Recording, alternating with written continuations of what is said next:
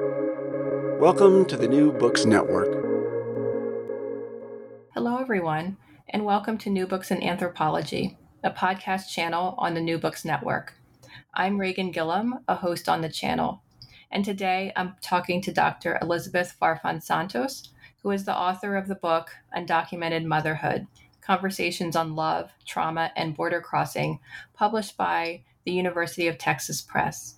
Dr. Farfan Santos, welcome to the podcast. Thank you so much for having me.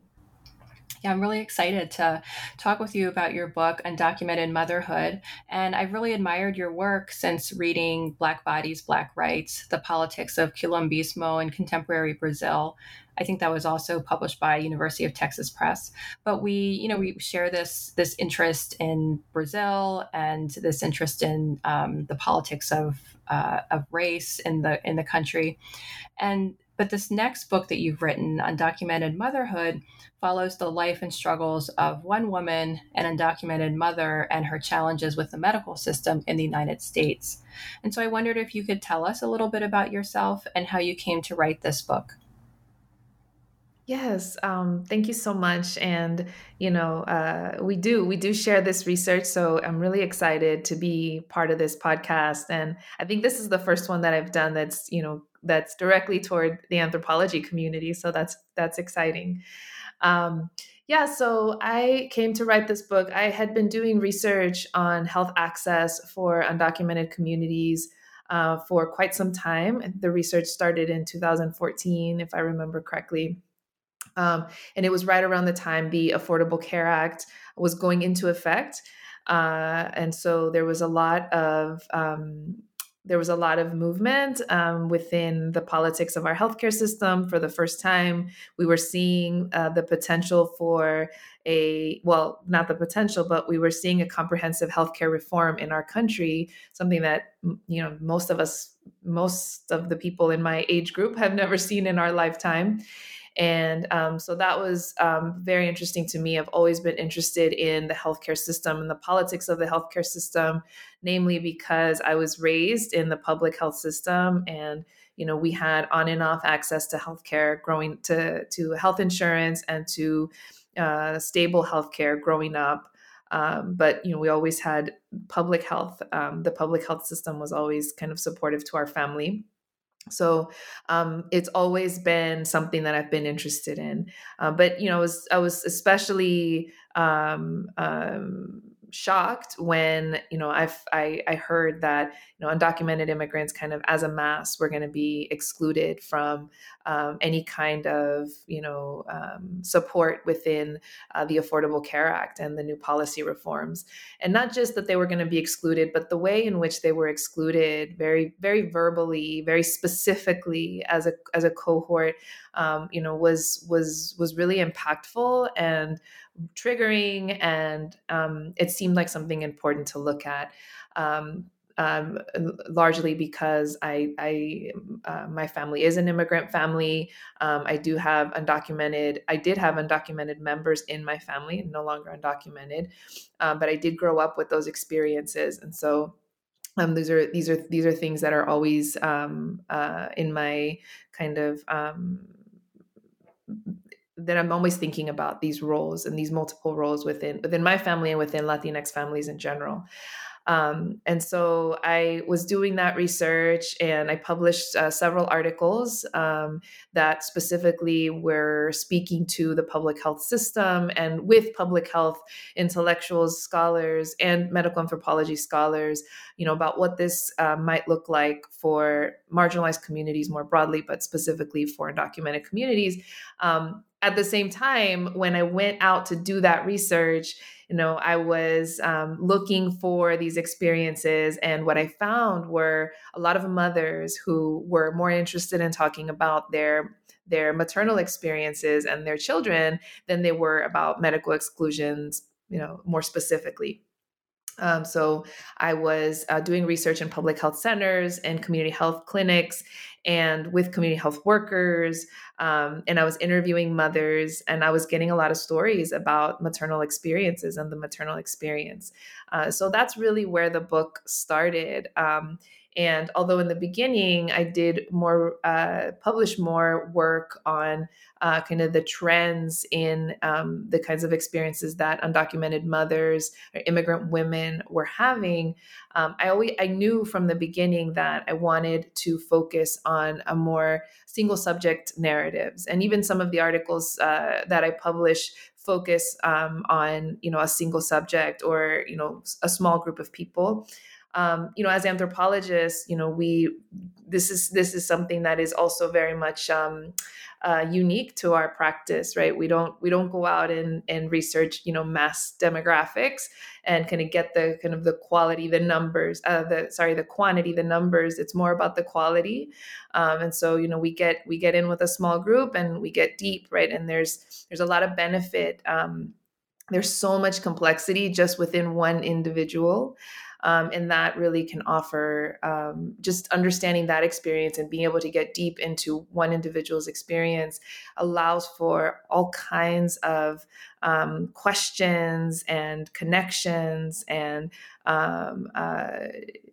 just complexity, right? So after I was, kind of published some more of the numbers and the trends and really kind of speaking more to the scientific community, I was able to come back to this initial interest in really doing a single subject narrative and focusing on one person, and focusing on Claudia, who from the beginning, when I met her, really showed herself to be one of the subjects that was most interested in kind of having a deeper relationship with me as a researcher, in terms of really me asking her about her life and sharing more of her experience than some of the other subjects. Great. Thank you so much for that introduction. And I'm glad that you mentioned that that the book focuses on this single individual, which I'm going to ask you more about a little bit later in the interview, because I also found that to be fascinating.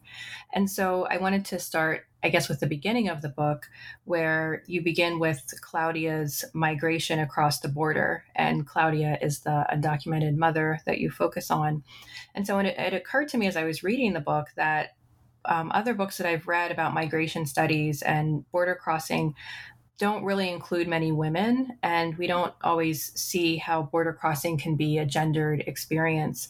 And so I wondered, what did you want to express with the story of Claudia's border crossing from Mexico into the United States? Yes, absolutely. There, at least within American scholarship and anthropological scholarship and public health scholarship, there are not many studies that focus on the experiences of women. Not to say that women are not included in immigration research and migration studies, but often they get included as part of the population. One thing that I'm doing with this book, and that also kind of connects with the reason for a single subject narrative, is really looking at the multiple layers of intersectional identities of an individual, right? And so, one of the things that happens within the immigrant narrative currently is that it's been so politicized, and so dehumanized, so objectified, that you don't get this complexity of the human experience anymore, right? It's just the political label. You're an undocumented immigrant, and everything about that person's identity is erased to that political narrative. And it's not to say that label, that politic is not also a significant part of their identity, but everything else that human being has as part of their identity doesn't just disappear, right? When you become undocumented, right? You add it to, and so people continue being all of the different layers that they are.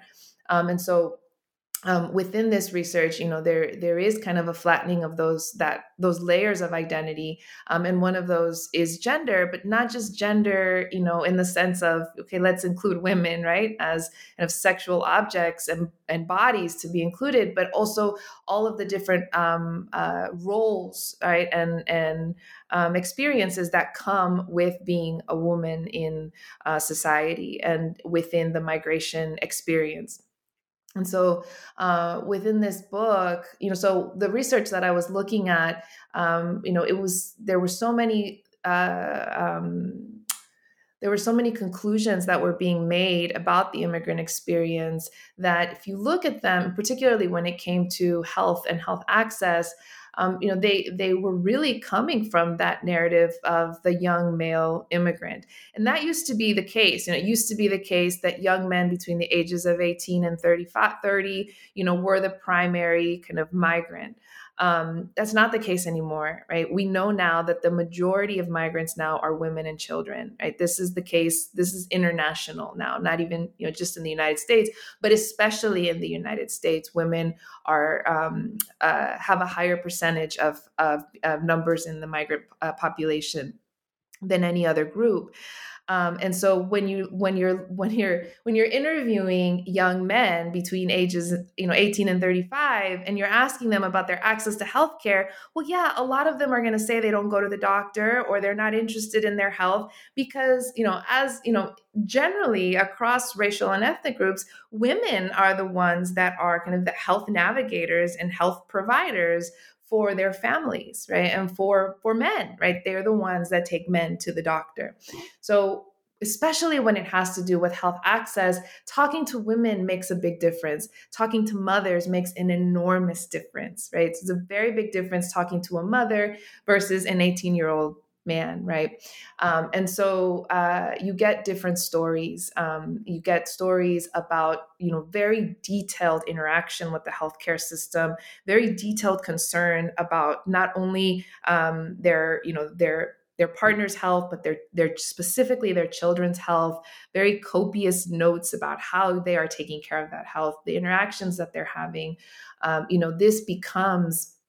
This is not just, about how women access the healthcare system. This is also about the care work that women do. And again, going back to what are the roles, the gendered roles that women participate within society. And one of these roles really is, being the kind of the caregivers, right? Sustaining, supporting their families, whether they want to or not. And women Mexican women embrace these roles, but these roles are also roles that they're put into, right? They do these things regardless, right? This is the role that they occupy. And it's not valued, right? And so, another kind of reality that comes out in focusing on women's narratives in migration is kind of the human value that gets put on to immigrants, right? And we know that for undocumented immigrants, their humanity is denied, their humanity is erased. And there's all kinds of scripts, political scripts about immigrants stealing jobs and resources and coming here just to do these things, right? These are not rooted in any kind of facts, right? And in fact, quite opposite, right? Immigrants are paying a lot of money into the healthcare system and paying a lot in taxes. We hear these things over and over. At the same time, those of us that do immigration research and that support immigrant rights, a lot of times we have to go to those, those capitalistic neoliberal scripts of saying, this is why immigrants are valuable because they work so hard and they pay so much. And it's this kind of, again, it's a monetary capitalistic value. Well, maternal work doesn't get valued that way. We know that in American society, in any society, maternal work doesn't get that kind of value. In fact, its value is erased. It's not even seen as work, right? So when you're talking about mothers who are doing the caregiving, right, this is to society, to a xenophobic society, this is the worst immigrant, right? This is the zero value immigrant, right? That's just making anchor babies, right? There are all these kinds of labels about these women. And so, part of refocusing on, or focusing on women and focusing on mothers is to say, to show all of the work that they do in supporting the family, supporting the health of their family, and contributing to the survival and thriving of communities, not just immigrant communities, but communities that end up, spanning multiple statuses, right, and multiple experiences within the nation.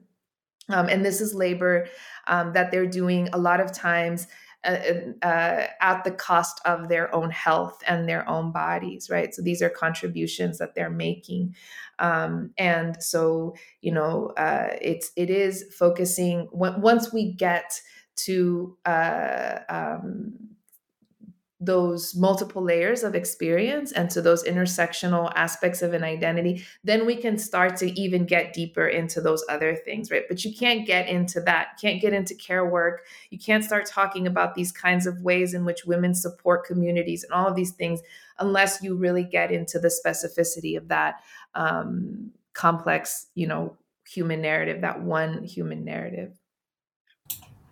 Yeah, thank you for that. That's so important, especially that context of the numbers of women and mothers and children who are migrating, and that which kind of complicates our idea of like you said, of young men migrating across the border, and then. Oh, I wanted to say one more thing in relation to that. Sorry to interrupt you. Go ahead. That I forgot to say. And so that kind of everything I said really, really focuses on, what women are doing as mothers. But there's also an interest of mine in kind of showing the unique experience of women in the migration experience. And so one of the things that you see in the beginning of the book is kind of the other kinds of interactions that women have when they're migrating across the border, right? And you see a lot of women experiencing sexual violence when they're migrating. A lot of women are migrating because they're leaving sexual violence.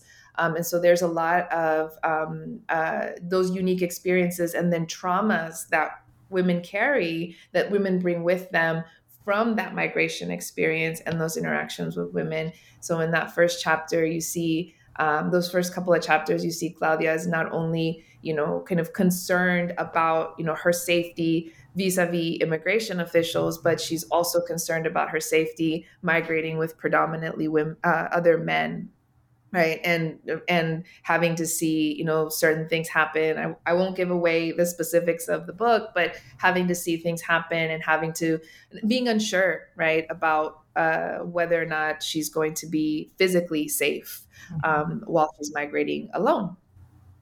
Yeah, the migration story was just harrowing, and even though I assume we kind of know what's going to happen because we know she gets to the United States, it was still very heart-wrenching to read through it and to know that was her experience, and then she has to take that with her, into the United States, and then. But once she gets to the United States, the struggle kind of continues in that you follow her struggle in the medical system to get care for her daughter, Nati, who is either deaf or has a hearing disability. And so you go into detail also about these struggles that she has in trying to get care for her daughter. And so I wondered if you could just say a little bit about what some of her struggles were in the medical system and what did you think, shaped or informed these struggles? Yeah, I think the majority of her struggles within the medical system had to do with being undocumented and being uninsured. So we know that in this country, access to healthcare is not a human right. Healthcare is not a human right. And if you are uninsured, you have very little access to resources. So a lot of the lack of access to resources that Claudia experienced, had to do with just not having any kind of insurance. But this was also augmented by her undocumented status. If she were not undocumented, if she were a U.S. citizen, she might qualify for public health programs that would certainly help Nati a lot. So this was difficult because some of the other undocumented women that I interviewed had citizen children, and that's a different kind of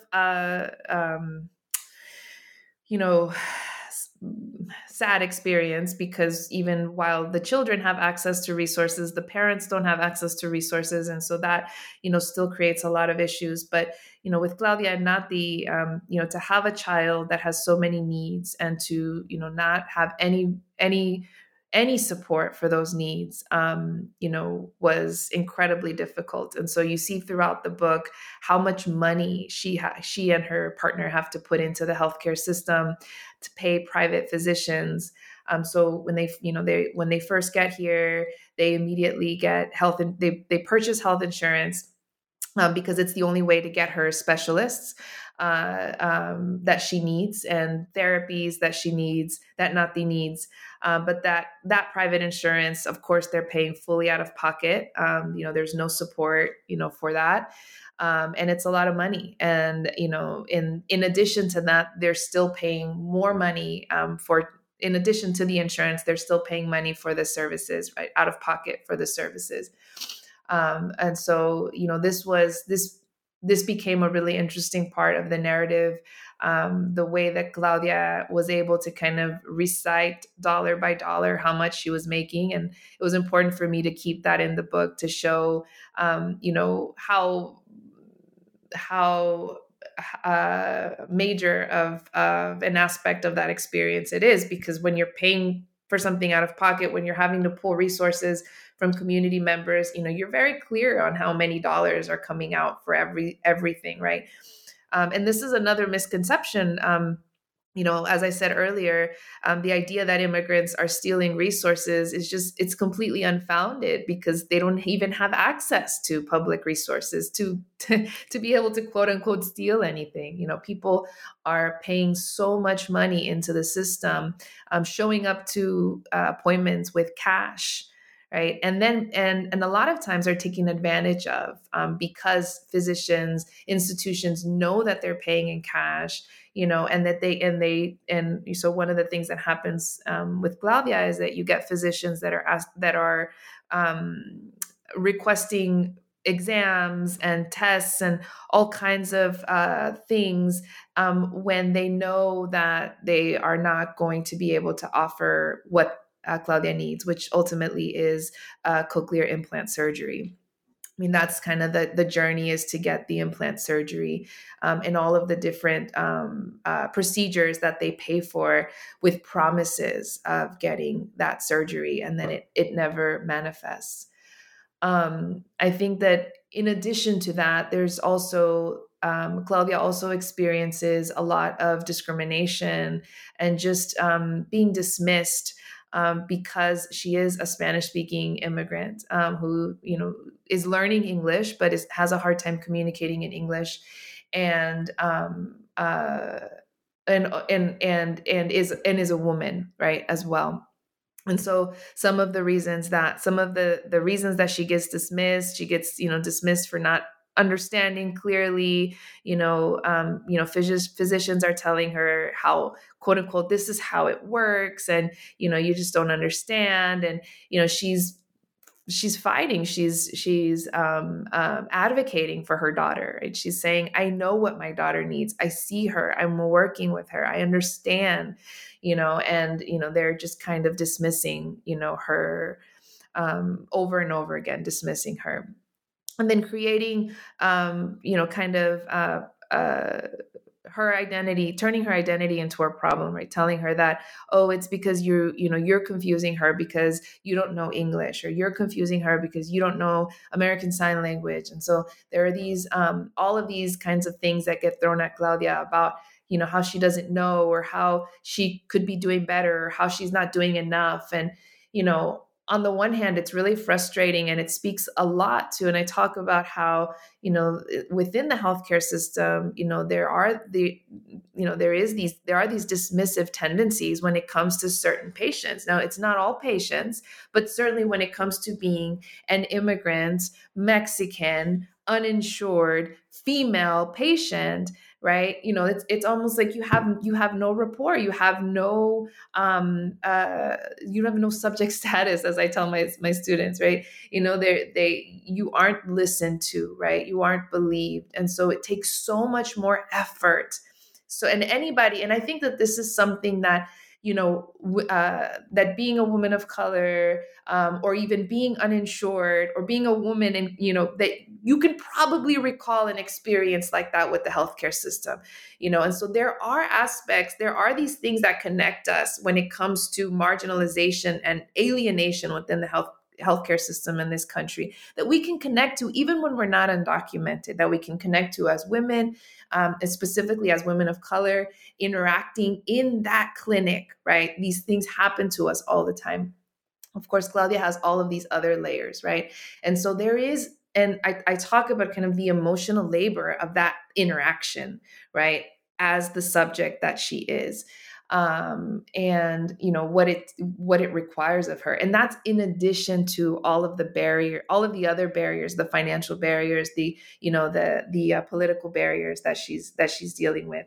And as a mother, I think it's really interesting because usually, when we take our kids to the doctor relies on us to know what's going on with our kids. And we tend to be the source, right? If our kid gets sick at school, the doctor calls the mom. Even if they have the dad's phone number, the doctor calls the mom.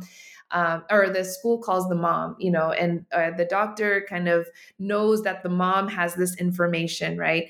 And so, there usually is a little bit of that believability when it comes to being a mother, and kind of understanding, or being able to communicate what your kids' health needs are. But because for Claudia there were so many other layers that were interrupting that experience, or that were interacting with that experience in the clinic, it was making it really hard for her. But it didn't mean that she ever stopped advocating. I mean, she always kept going, and did whatever she needed to do to get her daughter at least the best situation that she could in that moment. Yeah, as you were talking, I was thinking about the idea of the mental load and how so many women carry it, I think, in the household, in the family. And that definitely showed up in the book. And as you said, Claudia was just tenacious in her seeking care for her daughter. And as I read the book, I was thinking about kind of the role, I guess, of culture in the book. And I thought about this in relationship to the book The Spirit Catches You and You Fall Down by Anne Fadiman, which is a book about a Hmong family with a sick child in the biomedical system. And this book kind of makes the point that biomedicine itself is a cultural system by showing this clash between the beliefs of the Hmong family and the kind of cultural practices of biomedicine. And so I know that there are critiques of this book and whatnot, but I'm just using it as an example of one way in which you can see sort of culture operating in these texts. And it's a common text that's taught, I think, in medical anthropology classes. But then in your book, Undocumented Motherhood, it presents, I thought, maybe like a different view of culture, where we see Claudia, as you said, she's going to the doctor, she's going to these specialists, she's very tenacious in seeking care. But then we see these other practices of like being a comadre, which seem to be something maybe culturally different and very supportive. And so I wondered how you saw culture or the social coming into play in this book. Yeah.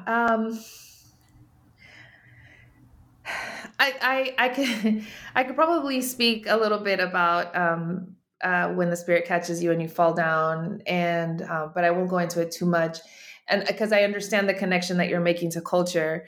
But one of the things that when I was writing my book, I did have some of these other texts in the back of my mind. And was really trying, because one of the things that I'm writing against in my work is or kind of a subscript is the exoticization of these kinds of communities, or the kind of the continued marginalization, or kind of alienation of a group. And so there is an emphasis on shared experiences, right? And connecting shared experiences as we experience them within the medical system. And right. So I'll leave it at that. And so, when it comes to culture, I think that, certainly the biomedical system is a culture in itself.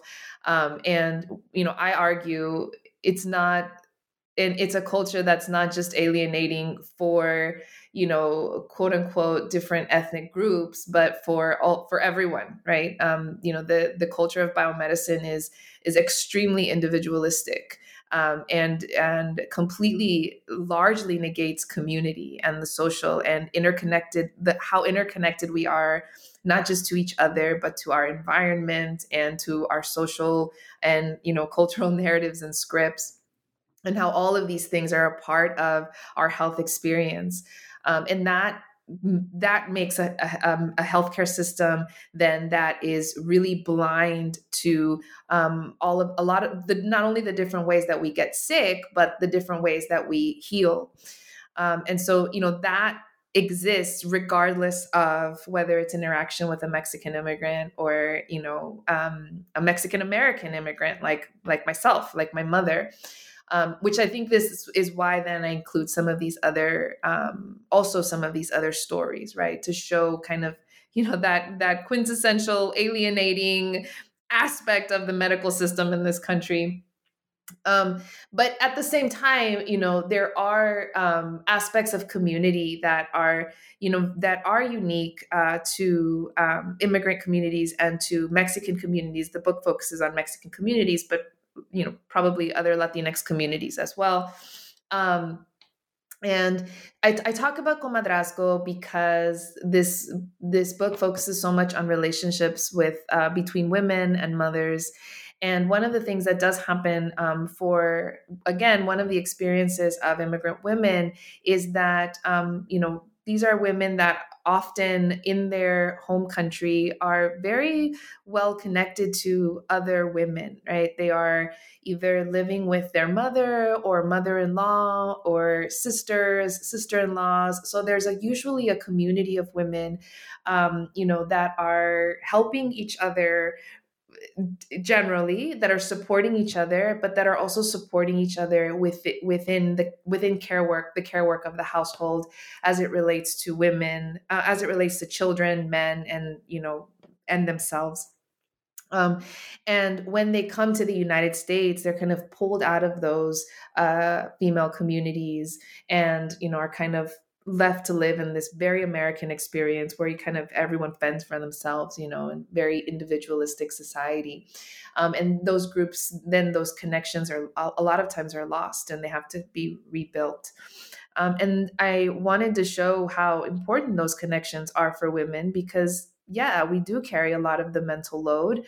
And, when you're an immigrant woman, especially, you're not only dealing with all of the kind of politics of moving to a new country and figuring out how to live and survive within this country. As a mother, you're figuring that out for your children. And then there's everything else, right? Again, going back to all the different layers of our experience, don't just get erased because you're undocumented, right? So there's all the other stuff of, dealing with, her own health and her own relationship, Claudia's relationship with her husband, and, interactions at her daughter's school, and figuring out how to help her daughter with her homework. These everyday experiences and realities that make up 95% of our life, right? More so than the big things. And, comadres are these friends, mothers, partners, right, in life, where some of that mental load can be uncarried, right? I guess, or where women can undrown themselves, right? And I use that term, desahogarse, a lot in the book, where we can talk, where we can share experience, where we can receive empathy, not just sympathy, and talk to people who understand what we're going through, because they're also going through it. And that is healing in a different way. Comadres then also do for each other what they do for their children. They tell each other they remind each other to go to the doctor. They remind each other to take care of their health. And so, these are very important, very powerful female friendships, right? That are important to healing.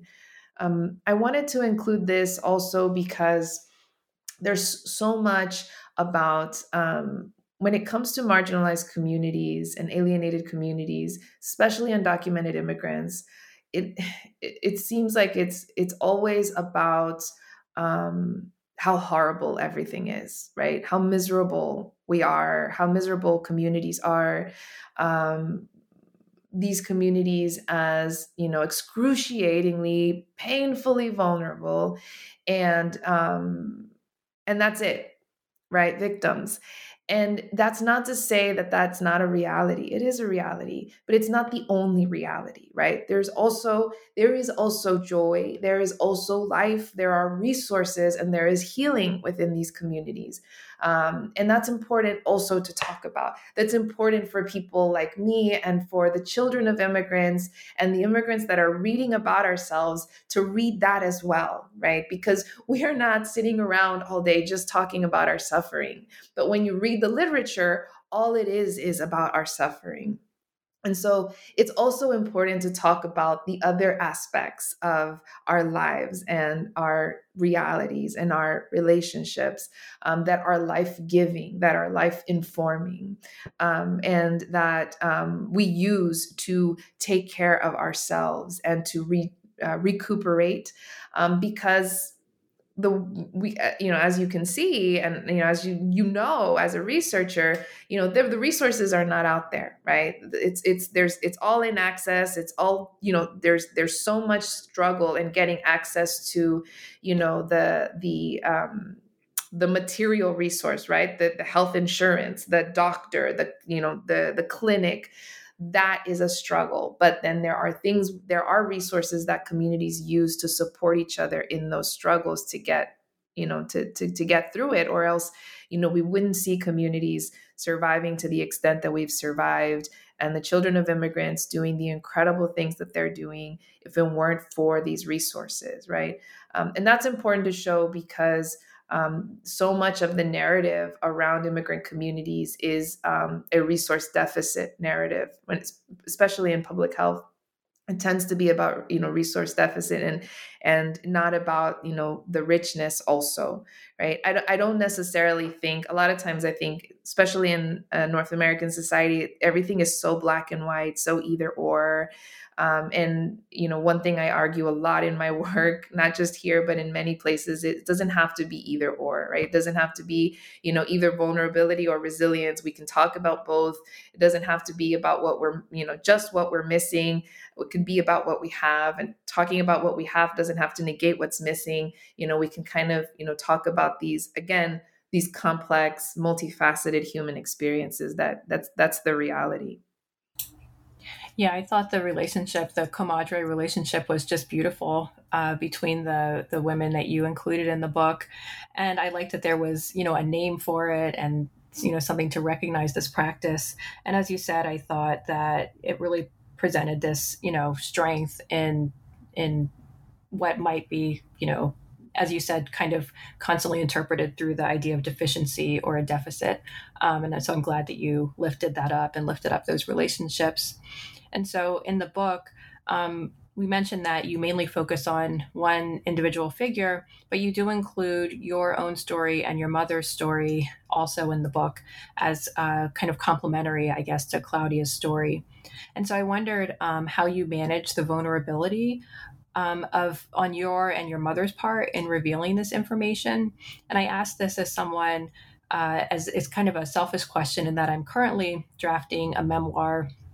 And so I'm navigating these challenges myself, but I'm sure that other people would also have these questions as well about, positioning yourself and revealing your own story as the author of the text. Yeah. So, including my mother and in a little bit of my own experience as a daughter, mostly, really happened. It happened organically. I am a mother myself, and I have been maybe like a lot of people, a challenging relationship with. I've had a challenging relationship with my mother, and when I was listening to Claudia's story, and I was, figuring out how to put it together, what was the best way. I couldn't help going back. I was jolted back to experiences with my mother, questions I had, things that I didn't understand from a daughter's perspective, or that I had never asked. Listening to Claudia talk about being separated from her daughter, the feelings that she expressed, the tears, the sadness, the fear that she shared about being separated from her daughter. It made me think about my mother, and what her experience may have been like. I never. So my mother was born. She's a Chicana, so she was born and raised in Chicago, and I never thought about my mother as having a migrant experience. But as I was listening to Claudia and I was thinking about our lives, and our past, I thought, well, she experienced a lot of these different things, and the border was a very significant, extremely significant part of her journey as a mother, right? And her entire experience, really defined her experience as a mother, even though she was born on this side of the border.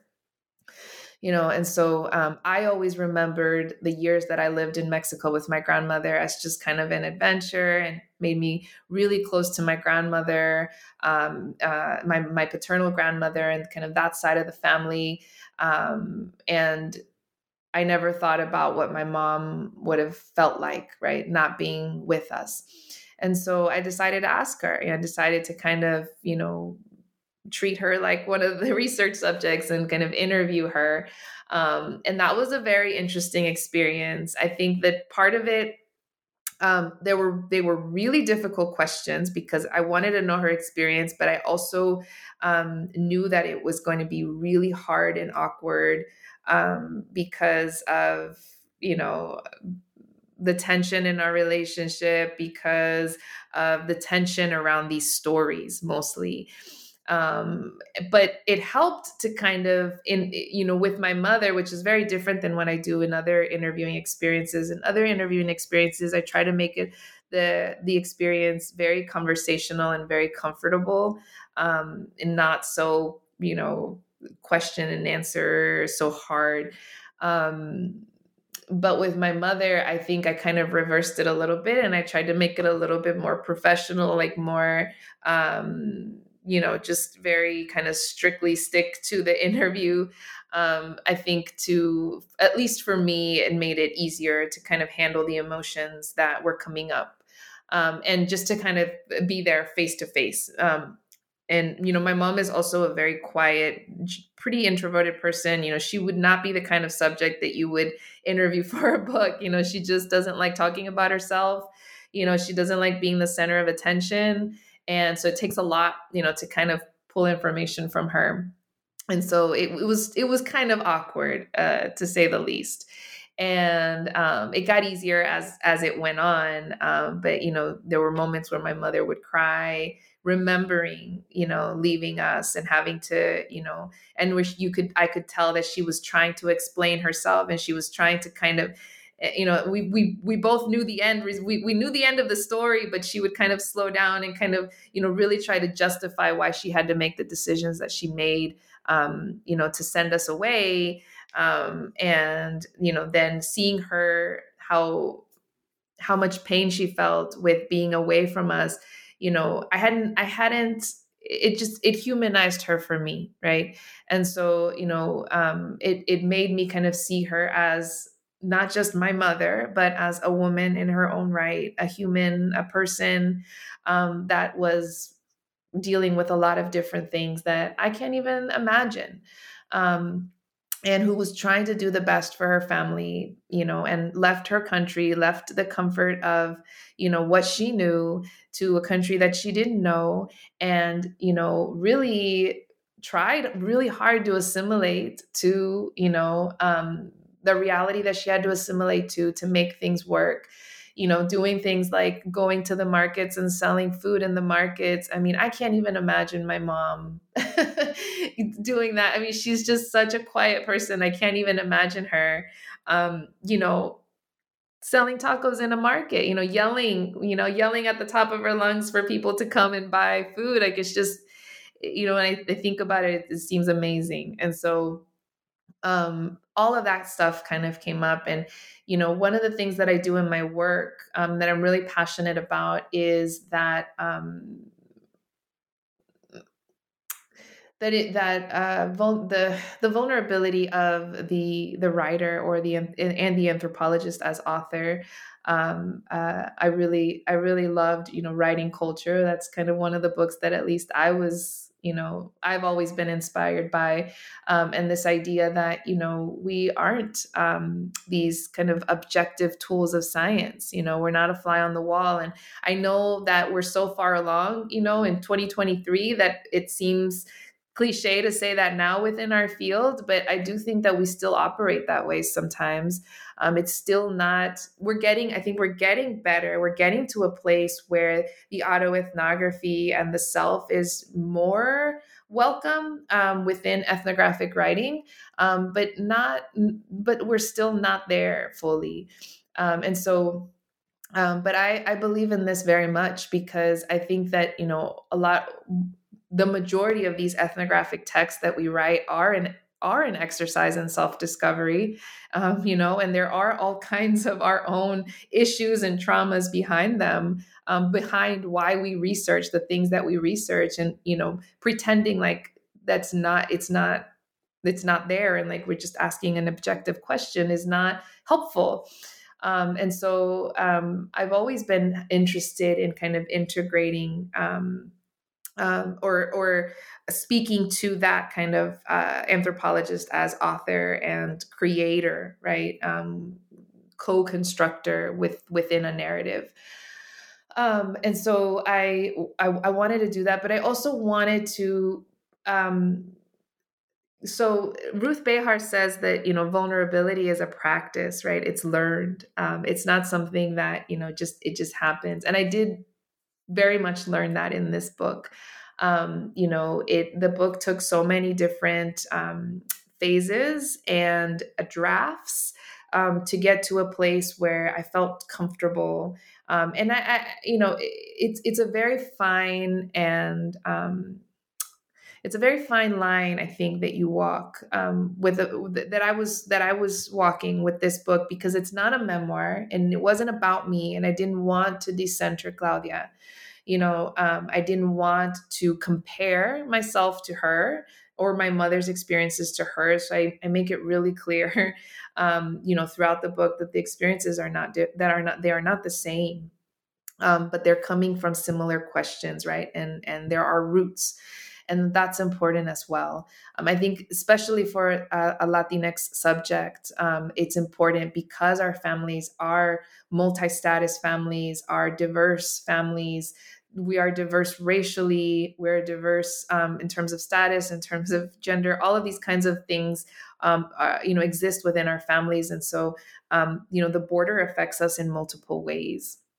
And so, that becomes a way to kind of speak to our interconnectedness, which is a big part of, one of the important takeaways from the book is our interconnectedness, but also, the kinds of experiences that are shaped by the border and that become, that impact other aspects of our identity, like motherhood, right? Regardless of what side of the border you're on. So my dad was undocumented, my mom wasn't, but the border then, because she decided to marry an undocumented man, becomes a part of her mothering experience and something that she has to deal with, right? So I hope I didn't stray too much from the question. I think No, you answered the question. Yeah, perfectly. No, that's great. I like that context of talking about your mother as well, of how she is. She sounds like my mother in that my mother is also very quiet and very introverted. And I can only imagine, doing an interview, I'd have to, ask a lot of questions and things like that to to get the ball rolling with the talking. So I think that was great to describe that. And you mentioned also the author as yourself as an author and constructing the text. And I wanted to ask you about writing the book, because as I was reading it, I read it as kind of a series of choices that you were making in how you wanted to present the material. And so, for example, you don't have many, citations or footnotes or endnotes in the text. You do have, bibliographic references in the back, but to a certain extent, you kind of tell the story straight, I guess, in the descriptions of the different people and their experiences in the medical system. And so I just wondered if you could talk about that, writing the book, and why you made some of the choices you made in the way that you drafted the text. Yeah, so I didn't want this text to be an academic book. I didn't want it to be a traditional academic book and really an academic book at all. I think that it works well for academic spaces and that it can be used academically, but it's not primarily that. I wanted it to be a book that was that read as dialogue, as narrative.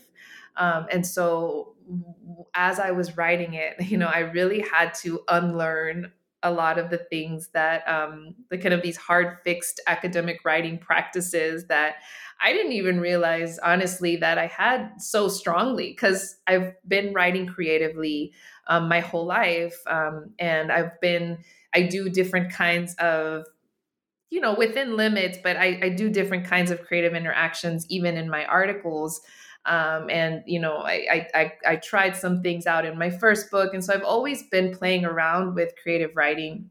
But when I really sat down to write this book and to kind of deconstruct, the traditional ethnographic text, I realized that there were some that there were some kind of hard practices that I had that I still had to kind of let go of. And so I read a lot of narrative nonfiction, historical nonfiction, and a lot of other things. I worked with a writing coach, actually, who was really just kind of ended up being a lot of moral support, to just kind of say, yes, you can say that. Just say it. It's okay. That's allowed. And it was great because it was a reminder that there are so many other ways of writing, and of kind of constructing narrative and stories, and telling stories that are not just in the kind of scientific academic way that we write for the academy. And so that was from the very beginning. I knew that that's what I wanted to do with the text. Also, there's a lot of dialogue in the text. The text is, as you said, it's primarily dialogue. So there really isn't a lot of, there wouldn't be a lot of citation anyway, because a lot of it is kind of the direct dialogue. And then in the places where there is, or there would be traditionally, yes, then I offer kind of a bibliography or references at the end that are similar to what authors of nonfiction texts do, where you kind of, point to a section in the book and then reference the work that, that you were, that inspired that particular thought. It also helped a lot that I had published a couple of articles before this book. And so I kind of got a lot of that, the academic referencing out in some of these other places. And so it did allow me, at least kind of mentally, to speak more freely within this book. Yeah. So the other thing that, I did at the end, which honestly, it was a combination of reviewers and the editor. And, that ended up becoming or making me do this kind of this references at the end, because I didn't even want to have that, honestly. I didn't want to direct so much, right? I didn't want the book to, I didn't want to say, okay, this is how you have to think of it, right? And this is, again, a lot of times I was constantly thinking about how to respond to my field, right? To anthropology, which is something that I kind of had to work through, because not everybody that was going to read it was an anthropologist. But one way that I was trying to respond to the field was that, I feel like in anthropological writing, so much, a lot of the time, we're so, uh, we're so concerned with the audience understanding the research that we did in a very specific way, and we're so terrified of it being misinterpreted in any other way, that we really drive it in, right? And so the ethnographic texts are really good about telling you how to think about something, right? And that's how we learn to write, right? You can't just put it out there. You put it out there, and then you tell us what we need to know about it, right? How do we put it together? How do we understand it? What is the resolve, right? And life isn't resolved that way, right? Human beings are not. We are very messy. The anthropologist that is writing it is incredibly messy, and just as our subjects were complex and were messy, and so, but we always kind of tie everything. And an ethnographic text has a kind of a beautiful bow at the end, right? It's all kind of tied together. And I wanted to leave some of that messiness, some of that confusion, but alas, it I think it worked out. So we came to this agreement, I think, me and the editor and the reviewers, of doing this kind of sources at the end, that becomes more like a thinking community, right? Like a creative, co-constructing intellectual community, rather than, this is how to think about it, right? But I think it serves both purposes. And so I really, really enjoyed writing that last part. I think, so I really enjoyed writing that last part and saying, look, these are some of the books that have inspired me in writing this material, and that tackle these issues in other ways. If you're interested in different aspects of this book, these are other sources that you can go to, and so really kind of speaking to it as another community, right, was helpful for me in kind of closing that up. But I think also just really added, I do admit it added an important layer to that book, and kind of offering the reader a resource to understand more. Yeah, that's really interesting. The kind of negotiations that we have to make between the author, the reviewers, the editor, and what to include and what to leave out.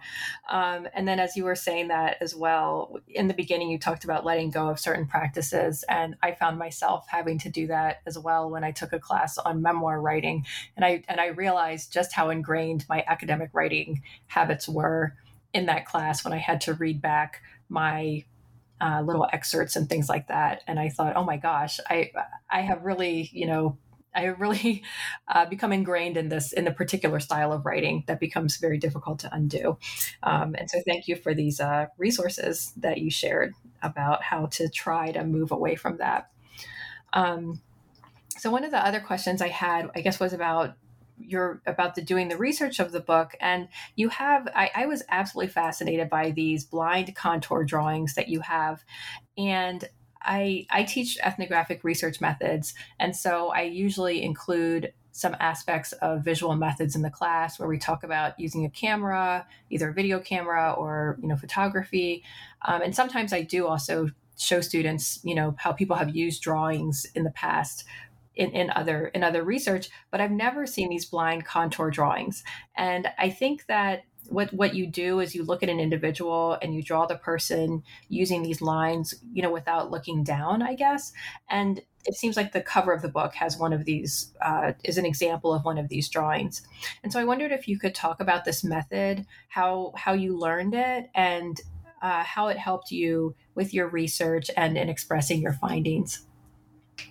Yeah, thank you. So in another life, I was an artist. So I've always had this, interest in the visual. And then when I was in grad school, I did an ethnographic film specialization. And so, there's always been that interest for me. So I learned about contour drawing, I guess just throughout my art education. And so I've known about it. But then it does get used a lot within medical humanities kind of education as well, as a form of study and deeper understanding to the human subject. And that's what the blind contour is. And it is exactly what you said. It's drawing a person without looking down at the page, but also without lifting the pen. And so it's supposed to be a single line drawing, which even makes it even more challenging. And they are specifically studies to get into kind of a better relationship with the subject of study. So I thought it was, I do a lot of different things when I'm trying to figure out how to start. When I'm starting a writing project or when I'm in the middle of a writing project, there were a lot of starts and stops with this project because as I said, I'm also a mother, and a lot of things happened in my life.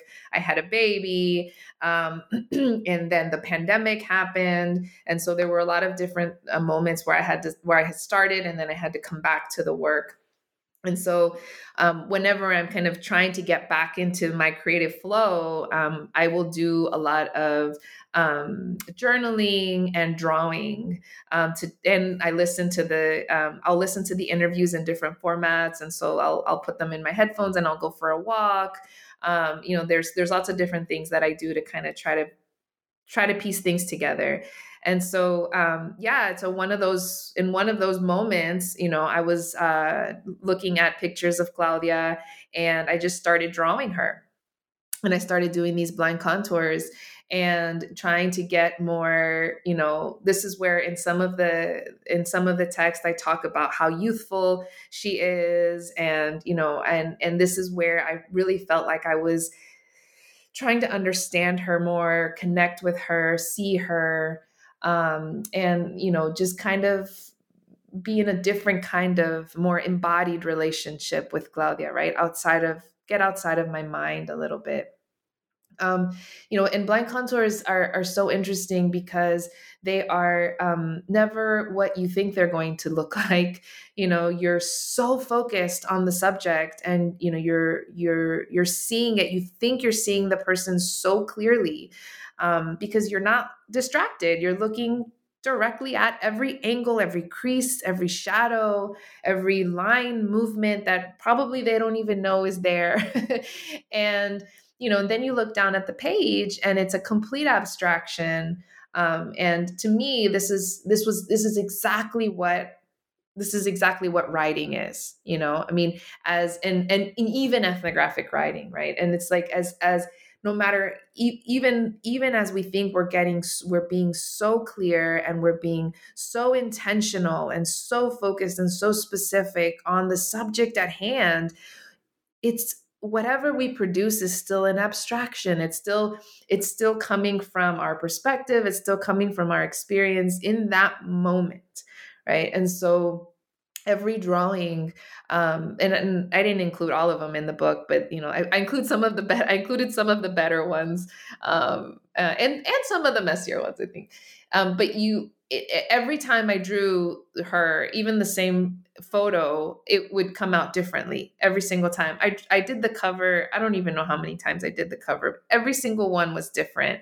And so if I were, I always say, like, if I were to write this book again today, it would be different, just like a blind contour, because I'm different. She's different. Everything is different. And so, we're always in this kind of, and I say this in the book, we're always in this relation, this flux, this dialectic, this back and forth with each other as human beings, interacting with each other, feeding off of each other, taking from each other, impacting each other, changing each other. And, to me, it was just kind of this is a very simple, but very powerful representation of that. And sort of, in essence, kind of what the text also is another message that's coming out of the text itself. Yeah, that's great. And so you've given me another method that I can also introduce to my students. I'm so taken by them. I like them because one doesn't necessarily have to have, I would say, I'm talking about myself, immense talent in Oh yeah, you don't have artistic time.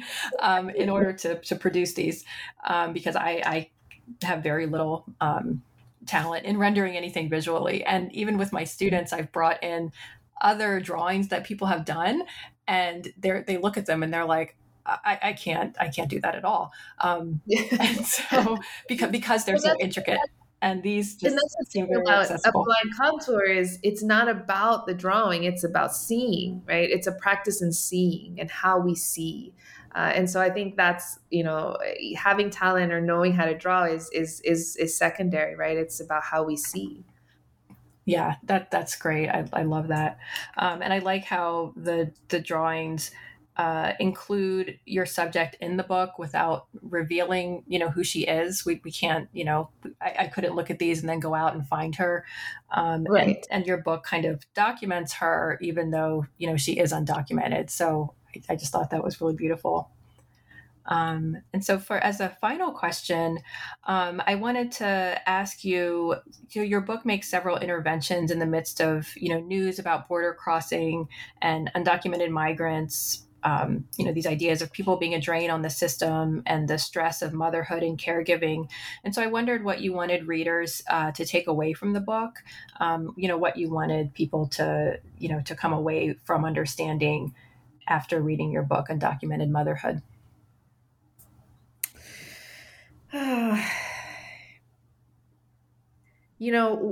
of the things that I've become really um,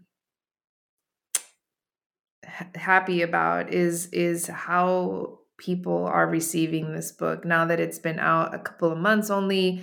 But just seeing how people are responding to it is incredible, and there are many of the messages that that I want to get out that are getting out. But I think that one of the most beautiful things that I've seen is kind of the intergenerational healing and interest that is arising out of the book. So you have, children of immigrants that are reading it, students that are reading it, and then going and having conversations with their mothers. And it makes me emotional because this is important, right? We are in a moment right now, and I hadn't thought about this originally, so I think this is a new kind of hope, right? Message, hope. I think a lot of the things that I've already said, like how interconnected we are, the importance of our differences, but also understanding that we have to be able to kind of see our humanity, the humanity in each other, in order for us to be able to really value those differences, respect those differences, understand the importance and the impact of those differences, right? And so that those two things happen together, right? That we can have shared human experiences and also respect and understand and feel compassion for the differences in our lives and the hardships that we feel individually. So that's a big part of it, particularly of the message that I want to emphasize with this book, especially for undocumented immigrants, because these are groups of people that have been so dehumanized and objectified. Right? It is important to see, right? So again, going back to how we see people, right? Not just as a political status. A label, a story told through the eyes of an angry politician or a xenophobic rhetoric, but actually seeing this person. And there's so much that there's so many other things that we can see each other when we look at other things, like what we might share as mothers, what we might share as equally part of a messed up medical system, as as women, right? And as daughters. And so all of these different things they're more, not to say that those are the only things, but they're more like they're kind of almost like helping hands, right, in connecting to each other, right, and learning, relearning, like doing a contour drawing, relearning how to see each other in different ways. But also going back to this intergenerational healing, we are in a historical moment where there is so much talk about generations and, millennial generation and the Gen Z generation and, breaking generational traumas and, all of the different things that our, Gen X parents and our millennial parents did wrong, and how we're trying to change those things. And I think that's so powerful and so important. And at the same time, I think that, just because we are changing and in big, important ways doesn't mean that we can't also have dialogue and go back and try to understand the experiences of our elders and of our caregivers, and talk to them and find out, what it is. What it is that made them, what happened to them, what made them who they are. Understanding those stories is such an important part of healing because we are interconnected. We can't just cut people off, write people off, especially people that are important in our lives. And I don't think that it really is an option for Latinx communities anyway, because community and family is so important to us. So even if we do try to cut somebody off, it hurts. It hurts us for the rest of forever.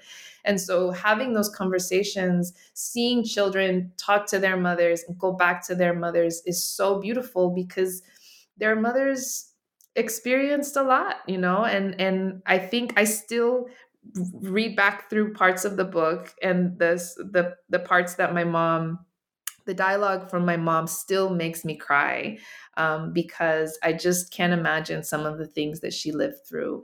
And I look at my daughter and I see my daughter and I think my daughter right now is the age that I was when I wasn't living with my mom. I wasn't with her, and it's such a beautiful age, 3 to 4, 2 to 4 is such a beautiful, critical, formative age. And she didn't have me. And it makes me so sad for her. It makes me sad for me. But, this happened to both of us. And so I think it's so beautiful to see, young people going back to their caregivers. And I hope that keeps happening more.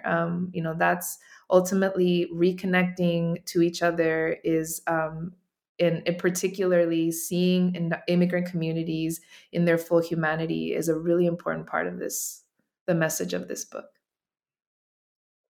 Great. Thank you so much. This book is so timely, and each person, sometimes I say each person is a whole world, and you really help us to see that in this book. So thank you so much for it. I've been speaking with Dr. Elizabeth Farfan Santos, who is the author of the book Undocumented Motherhood: Conversations on Love, Trauma, and Border Crossing, published by the University of Texas Press. Thank you so much for writing this book, and thank you for sharing it with us on the podcast. Thank you so much for inviting me, Regan. I appreciate it.